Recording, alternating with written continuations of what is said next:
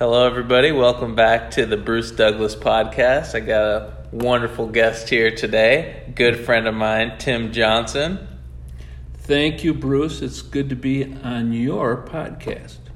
Yeah, I'm glad to have you. Would you like to give me a rundown of what it is that you do? Well, I have been for the last 37 years the executive director of a nonprofit that does leadership training, mostly for church leaders around Minnesota, and in the last 18 years also on the continent of Africa in 9 different countries. But we do training conferences, consultations with individual churches, networks with church leaders, and a lot of personal one-on-one mentoring. And the mentoring piece is something that's grown a lot in my own experience, especially through this year of COVID, where some of our formal meetings were not taking place.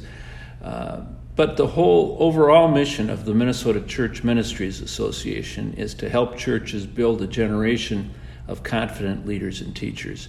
So that's what I am about professionally. Wow, you knocked it right out of the park there. And how old are you?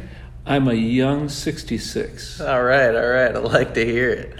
Now you mentioned training, and what exactly kind of goes on with the training? Well, originally the organization was called the Minnesota Sunday School Association, and it was formed back in 1953 as a way to train Sunday school teachers and organizers in churches.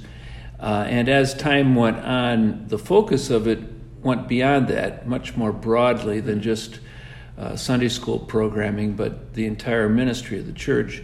So our training really is continuing education. It doesn't produce a degree like you might get at a seminary or a Bible school, but it is just to help people who are already involved in leadership positions and responsibility in the church to do their work more effectively. Mm-hmm. So we train people on how to work with people, how to teach lessons and preach sermons, how to organize activities and execute them, how to market things, the whole range of issues. And also we have to tangle with sociological issues and trends of the day too, so people understand the general public and the ones that we're trying to reach out to, what they're going through as well. So all of that is part of the training regimen that we develop, and that comes in many different forms. Yeah. Many times one-day or half-day conferences, otherwise sometimes something as simple as a luncheon where you gather people for a speaker to consider a particular topic, or a pastor's book club where we read a book together over a 2 or 3 month period and discuss the issues in it. So we're working all those angles both here and overseas. Oh, very cool. Now, is this something that you would think you'd be doing at a young age? Well, I didn't have that as my initial impulse. I trained originally to be a school teacher. I have a history secondary education degree from Trinity International University outside of Chicago. But when I got out of school, back in the day, long before you were even a gleam in your father's eye, in 1977, there was a glut of teachers on the market, and so I had a hard time finding a job. And even though I applied to about 65 different school districts, I didn't find any jobs available. And so I tried a couple of years, 2.5 years really, of substitute teaching and tutoring and some other odd jobs and whatever, just to scrape money together. But it was at that time when I got involved in a church in downtown Minneapolis, which introduced me to church work as a volunteer. And one thing led to another. We had, in that particular church, a small group of young adults, but we began to develop a young adult class and program, and grew from 5 to 10 to 20 to 30 to 40. And then the pastor of the church said, "Hey, would you like to join the staff be my right-hand man. And I said, well, I'd be willing to try that out. So I went through that open door, and for 4 years served as a pastoral staff member at Central Free Church. And while there, got involved in the Sunday School Association on the board of directors, soon became chairman of the board, and then things began to grow enough so that they called me full-time in 1984. So my professional career has been a matter of just walking through the open doors in front of me, and really I've never really sought for a job. I've had them thrust on me. Well, that's a good way to live, I think, Yeah, it's not necessarily the most lucrative way to live in the nonprofit sector, but it's a good way to go. Yeah. Now you mentioned being overseas. Can you kind of explain to me how that all kind of came about? Well, we had been doing our work. I was on board by 1981 and just continuing. Had some fairly successful large conferences and a wide range of activities we were doing in Minnesota. But we had gone through some challenging years in the 1990s with the rise of the internet. The nature of what we do is not quite as saleable because people could click onto as many YouTube videos as they wanted to if they're really motivated. Yeah. So we're kind of trying to find a way into the future. What should the nature of our organization's work be? And we got this anonymous and unsolicited email from Nigeria. And those Nigerian emails you do need to be careful of, because sometimes, by their own admission, they are the worldwide scammers, Yeah. But the word came to us is that we've seen your website on what you're doing in America, and we'd love for you to come over and help us start a training network here in Africa as well.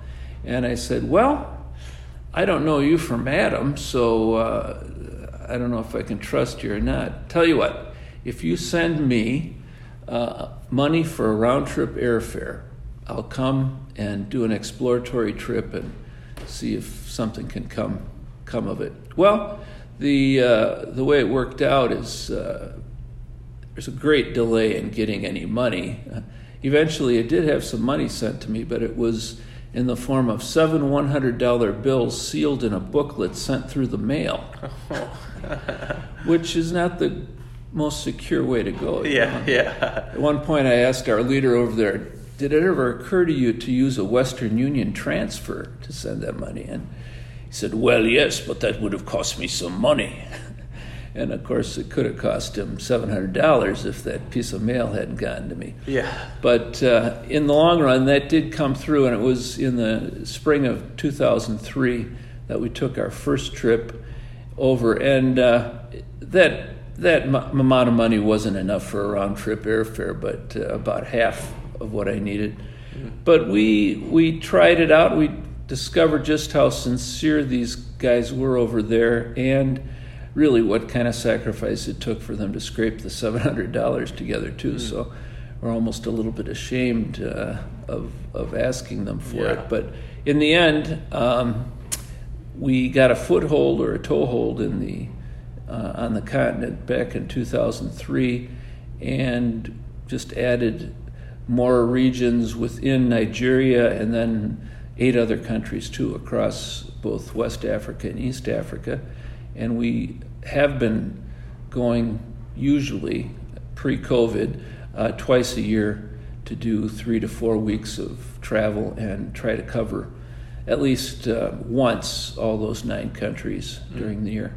So we do 2 to 3 day training conferences over there with pastors and church leaders, and try to bring literature and Bibles and study Bibles, tools that pastors can't afford to buy on that side, bring those with us. And they've established many local chapters of our organization, and they do fly it under the banner Minnesota Church Ministries Association, even on the continent of Africa. That's pretty cool. So, we've got literally hundreds of leaders that are following us on that side right now. That's really cool. Would you kind of go over kind of how you felt before kind of doing that as regard to kind of having interpersonal relationships with Black or African American? Yeah, that was an interesting dynamic because before I went to Africa, I probably had only one meaningful friendship with a black-skinned person, and that wasn't even an African American. It was a Ghanaian guy who was in our church, and he was a good friend. But even with him, I had, kind of walked on eggshells because I didn't know for sure what cultural things I might be aggressing or violating. So anyway, this was the first time in my life in that first 2-week trip that we took where I was the only white guy in a sea of black people. And it was like there was an emotional and intellectual and spiritual switch that flipped in my head so that when I got back, I had this new openness of heart to anybody of color. And to the point now I will gravitate toward the black guy in the room and engage them. I find people of other ethnicities very interesting, and we should. I mean, they're all created in the image of God, just like we are. But I've got so many black friends today that probably have more black friends than white friends, and as a percentage of those I hang out with, there's probably more black people than white people, both African immigrants as well as African Americans. And that's been a great enrichment for me. And I think that's one of the ways we could solve our racial tension in America is if we just develop grassroots friendships one with another. Did you know, Bruce, that according to statistics, 75% of all white Americans don't have a single black friend? And that obviously has an impact on how we relate to one another. Yeah. And so my challenge is to all my white friends is just reach across any racial barriers and at least establish a meaningful friendship with somebody who's of another ethnicity. Now, why do you think that is the reason for that number? Do you think that white people are a little bit scared to kind of... Yeah, well, they are scared, and why wouldn't they be scared? In the most recent history here, the racial tensions have been ratcheted up so much that white people are afraid to say anything for fear that they're going to be labeled racist or say something stupid, embarrass themselves or other people, and so they tend to hang back and stay in their own little cloisters. And the black community is similar. I mean, there's a lot of we're still largely segregated in America, and there are a lot of reasons for that. But the efforts we could be making to reach out and touch somebody, show that you show genuine interest in them, and treat them as a valued human being, have a conversation, just sit down as friend to friend across the table and hear the other person's story. Not enough of that's happening, and I think both blacks and whites and browns of whatever stripe need to all make an effort in that regard, but I think white people in particular, because they are in the majority, should just make that effort. I think walls would come down all over the place if there were just some natural relationships. As we say in Africa, can you say amen to that? Amen. Yeah, that is really interesting because I feel like I've definitely have seen that in my past of just people kind of being segregated and not really willing to make that effort to communicate with somebody just because of their color or their race, because they don't really understand exactly where they come from. So I feel like if they did kind of hear a little bit more about them, they'd be more inclined to be a little bit more friendly to them. And No, it's true, and it's once you sit down across the table and start talking, you recognize that most people have the same goals and aspirations and dreams as other people do. They want to have some measure of success financially. They want to be able to raise their families successfully and see their kids do better than they do, and all those things are part of the mix. And you realize we're all part of a human family, and that's really what I think Martin Luther King was talking about, to come to a colorblind society. That word colorblind is not popular in many quarters today, but really that's what it's got to be. When everybody is approached and met on an equal footing, and you really truly believe from the heart that they are equal before God and should be equal before one another as valued human beings. So how have some of your beliefs guided some of your decision making throughout your life? And well, that's kind of a wide question. Yeah. Well, my Christian beliefs have guided ultimately everything I do consciously in my adult life.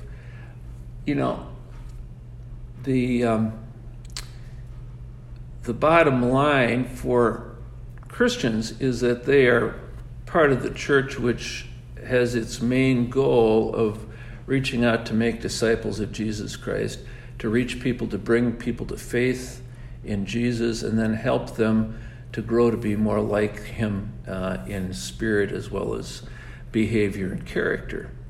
And so I've adopted a personal philosophy of whispering a prayer every day. God, help me by everything I do and say today move myself and everybody I touch closer to Jesus. That's a personal philosophy, so that I just want to open up doors of communication. And that doesn't mean I'm a flame-throwing evangelist who's beating people over the head with the Bible all the time. But you know that even in our own relationship. And I've told Bruce that he's one of the nicest guys I've met in my life, and we really have a strong friendship. But we've had many good conversations, but it's not always on the footing of preaching at you. And that's not how I approach people. And I don't think any of us should really approach people that way. But again, to believe that everybody you meet has got value, and you should be aiming to nudge them toward faith and growth and help them become all that they can be in relationship to them. And so that's what's driven me philosophically. And I just believe people are better off with a life of faith and a connection with God. I think that's true even for my atheist friends who may not be responding. Yeah.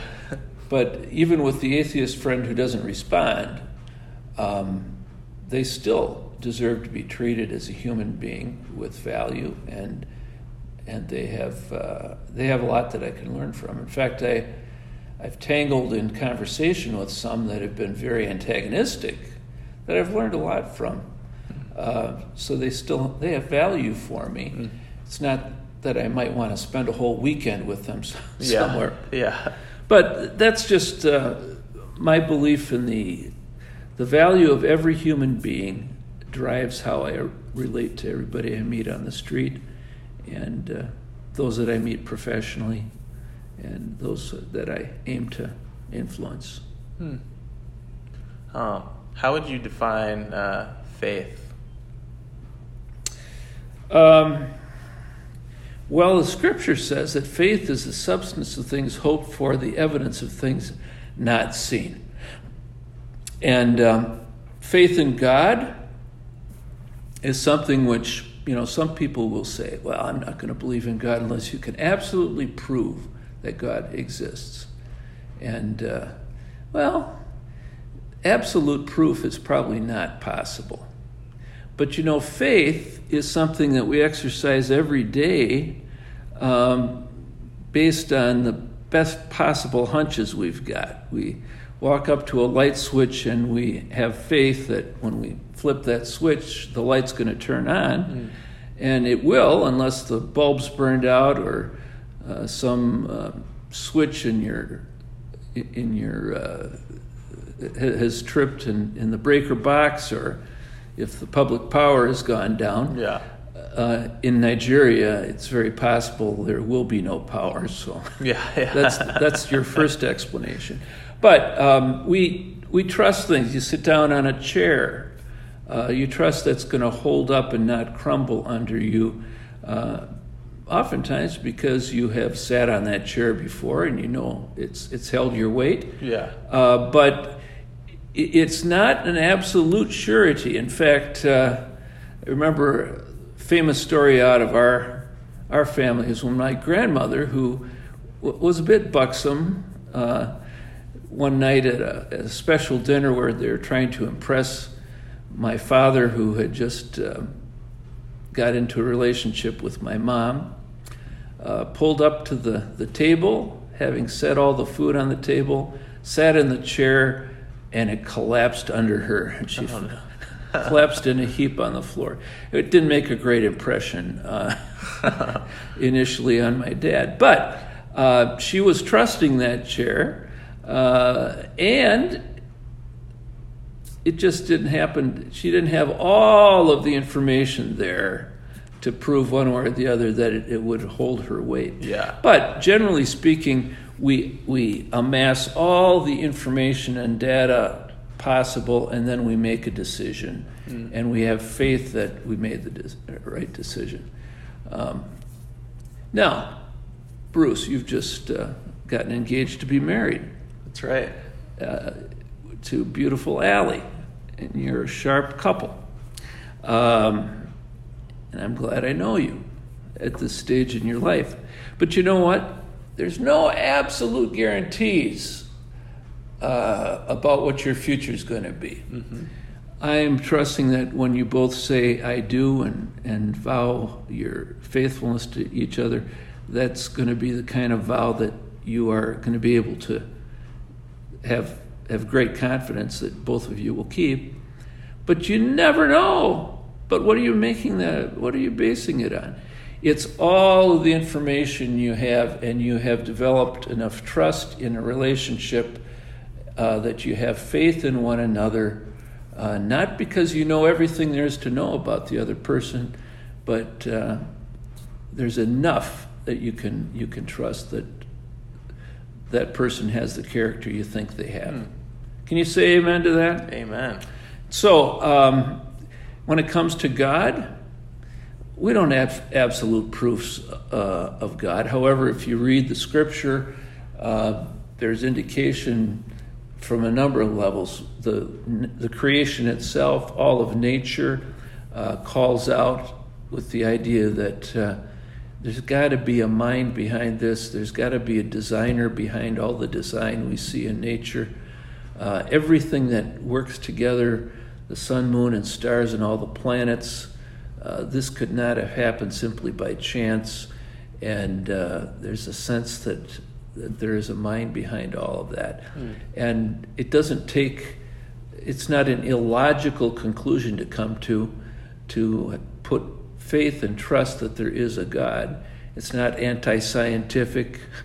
In fact, it's as scientific as science can be, because all science does is amass as much data and information as possible and comes up with a conclusion or a hypothesis that is proven as best they can.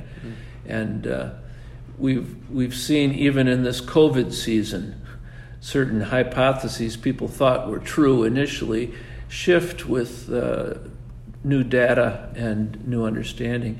So faith is a dimension of our lives, every day of our lives. It happens in our interpersonal relationships. It happens in the physical world. Certainly, it's not illogical for it to happen in the spiritual world too. Very interesting. I've never really have kind of thought of it like that, how you are practicing it every day with those little things. Yeah. But yeah, very interesting. You know what I have come to have faith in you about? What's that? I know when we set an appointment to get together, you are always there. That's right. You have never missed. And that's the kind of trustworthiness. Someday you're going to be 20 minutes late, and I know there's something radically wrong, because that's just not your intention. Yeah. But that's the kind of reliability in so many different areas. We have faith in people based on their track record and what we have known them to be. And for those who have trust in God, who are praying to God or trusting in God for what they need in terms of money and finances and relationship and whatever, walking with God, you find Him to be trustworthy, so your faith is bolstered. And even though you haven't seen God face to face, you trust Him because how you see Him active in the world and even in your relationships. Very interesting. Now, this question is kind of almost the opposite of that. Have you ever had any times of self-doubt at all? Well, you've known me to be a pretty confident guy, right? Yeah, I'd say so.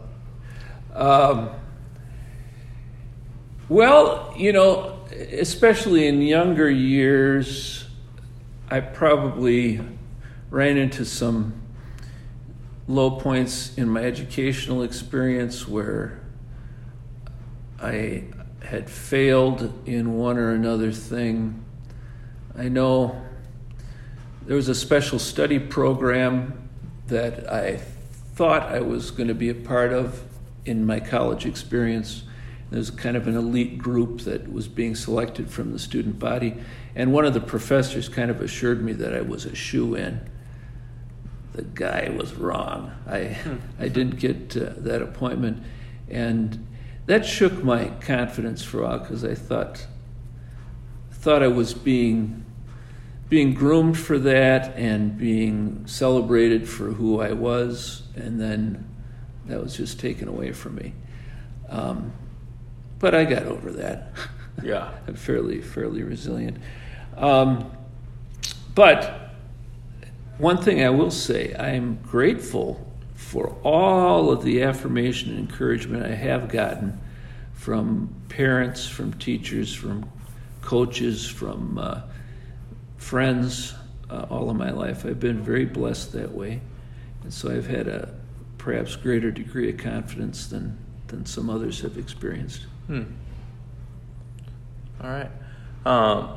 What's the importance to you of intergenerational relationships? Well, you know the answer to that. No, it's one of the passions of my life.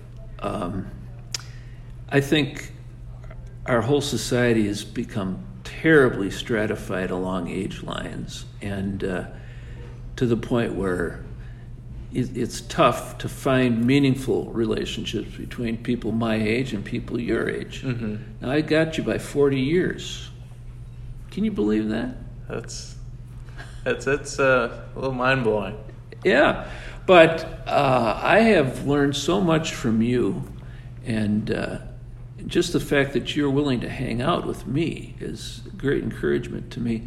But those kinds of things sometimes naturally happen between parents or grandparents or aunts and uncles and us, and probably happened more in the old days in an agrarian economy when people were doing harvesting together and barn raisings and whatever, where the community really all ages hung together and did things together. Mm-hmm.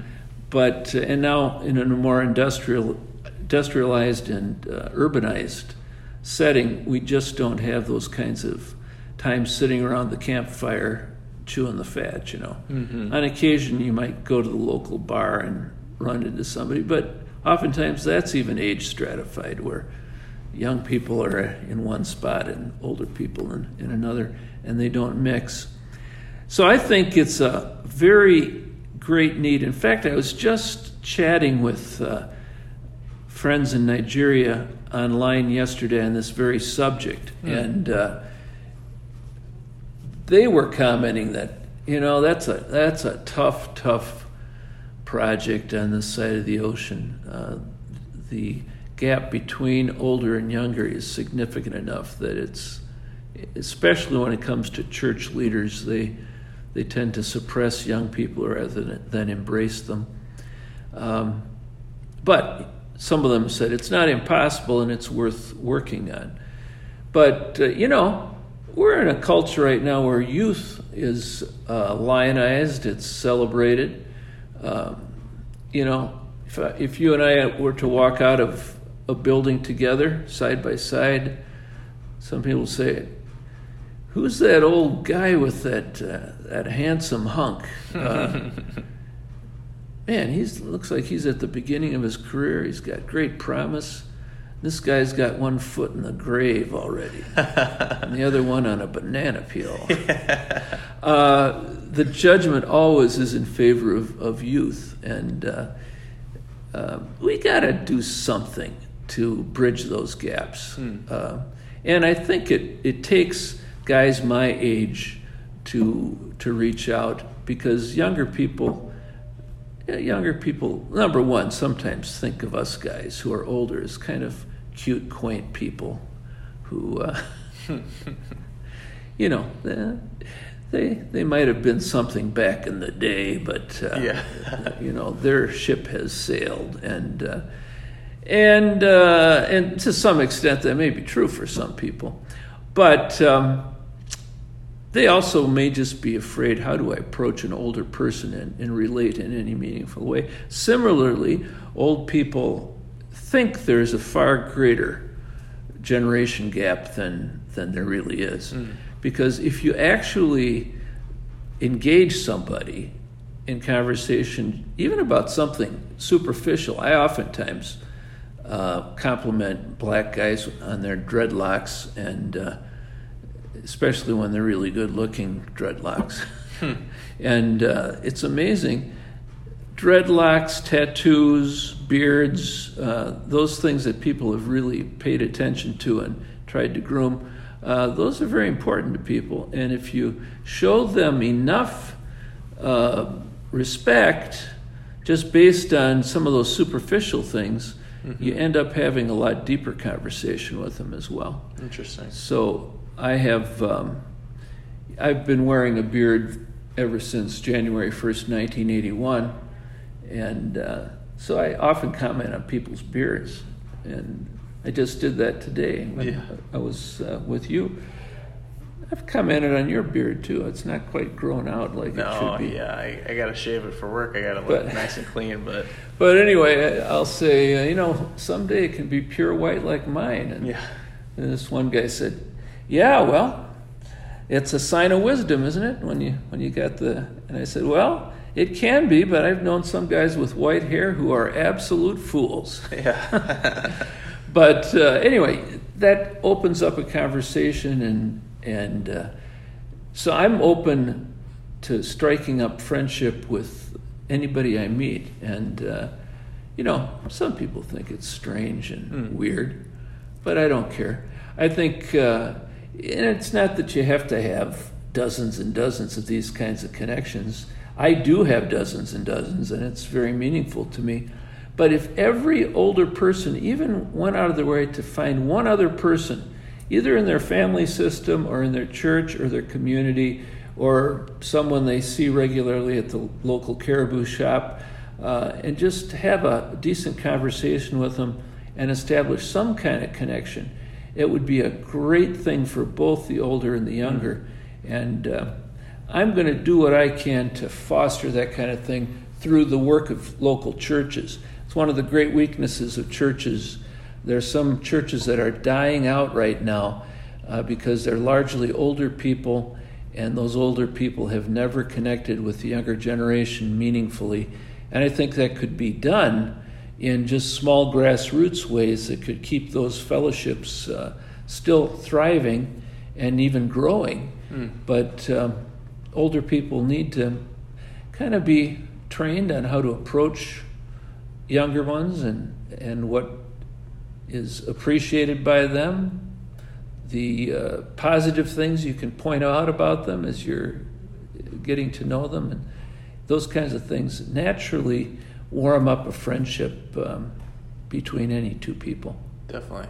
One thing I'd like to add to that is I think it's important that someone does have this kind of relationship, just because I know for me, with you, I'm able to talk about some things that I wouldn't really be able to talk to with my dad or, a family member older.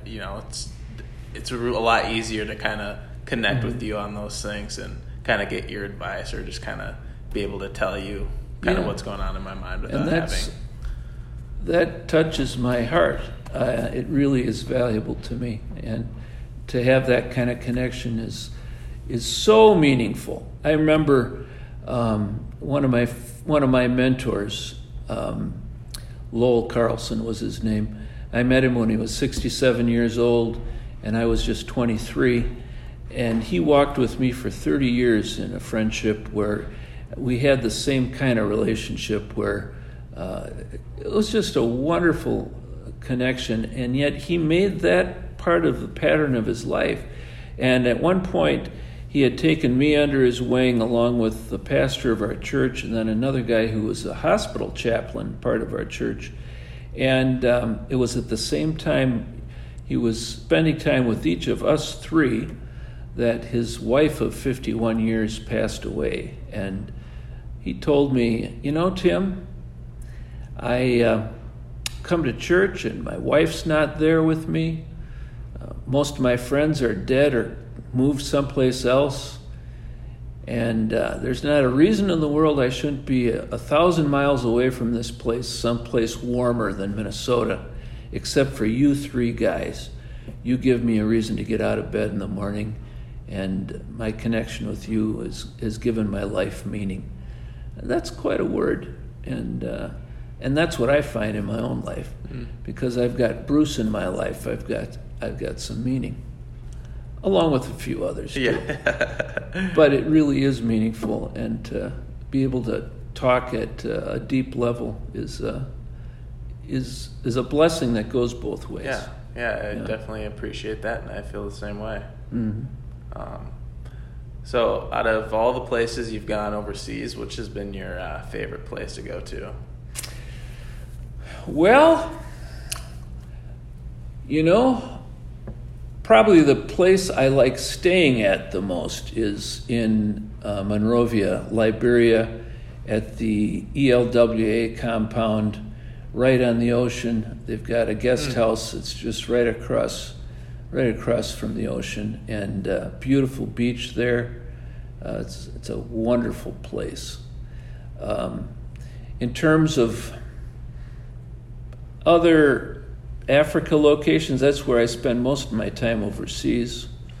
There are more than one spot, or there is more than one spot in Nigeria that I've come to love, because I love the people that are there. Africa, I have not been to a place in Africa that is so overwhelmingly wonderful in terms of environment. There's so many downsides of the infrastructure that are bothering, because the electricity can go out and at a drop of a hat, and you can lose all comfort if you don't have air conditioning, and got to be careful you got the right kind of bottled water, or you might suffer some stomach trouble and all the rest. But it's the people that make the place beautiful. So I like something about all the countries I've been in. Yeah. Interesting. Well, I think I got one more question for you. For anyone listening today, what's something you would want them to take away from this? I think bottom line is that relationships are what life is all about. And not to be satisfied with just one or two or three connections in life. You as a human being have a lot to offer that will benefit and bless and encourage and build up everyone you meet. Have the confidence enough to know that you've got something in yourself that is worthy of sharing with other people. I was told back in college, it's impossible to have more than 6 or 7 meaningful relationships at any one time. And I kind of bought that from a psychological standpoint, that you just can't handle dozens and dozens of people on an intimate basis. And that's probably true. You don't have the mental or emotional energy to handle all that. But I think it's far more than 5 or 6. And there's probably room for one more. Sometimes it doesn't even have to be an ongoing, in-depth series of conversations like you and I have, but just even in passing or very, very infrequent connection with someone can still be a great help. And we have those kinds of friends that come and go through our lives, but we can take advantage of the moments we have with them, and it can be very meaningful. So don't cut people out of your life. It's what will keep you going well into your 90s. And with modern medicine, probably well over 100. Hopefully. In good health. But people are what it's all about. That's awesome. I like that.